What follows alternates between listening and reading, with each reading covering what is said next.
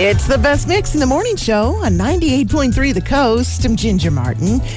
It's today's Daily Dish for you right now. And if you grew up watching Baretta, or even remember shows like Our Gang and Red Ryder Westerns from way back, you know that Robert Blake starred in all of those series. He was only 6 years old when he was cast in Our Gang, but of course most well known for his role in Baretta.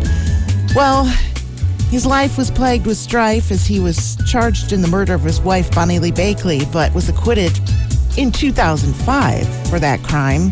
So he really hasn't been in the public eye much after that. But yesterday, Robert Blake passed away at his home in Los Angeles at the age of 89. Okay, so are you watching the Academy Awards Sunday nights, or do you just not care? Maybe you're already going to be tired from the time change. The show usually lasts about 4 hours. You know, there's not going to be any drama like last year because of the increased security.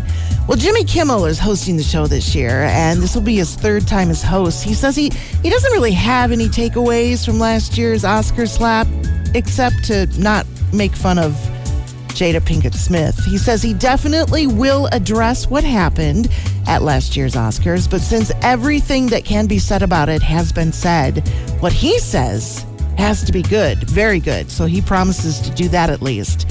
As far as the actual awards, Everything Everywhere All at Once is expected to be the big winner of the night with 11 nominations.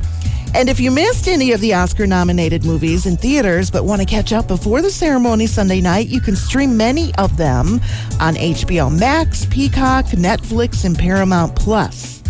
That's your Daily Dish this morning from 98.3 The Coast.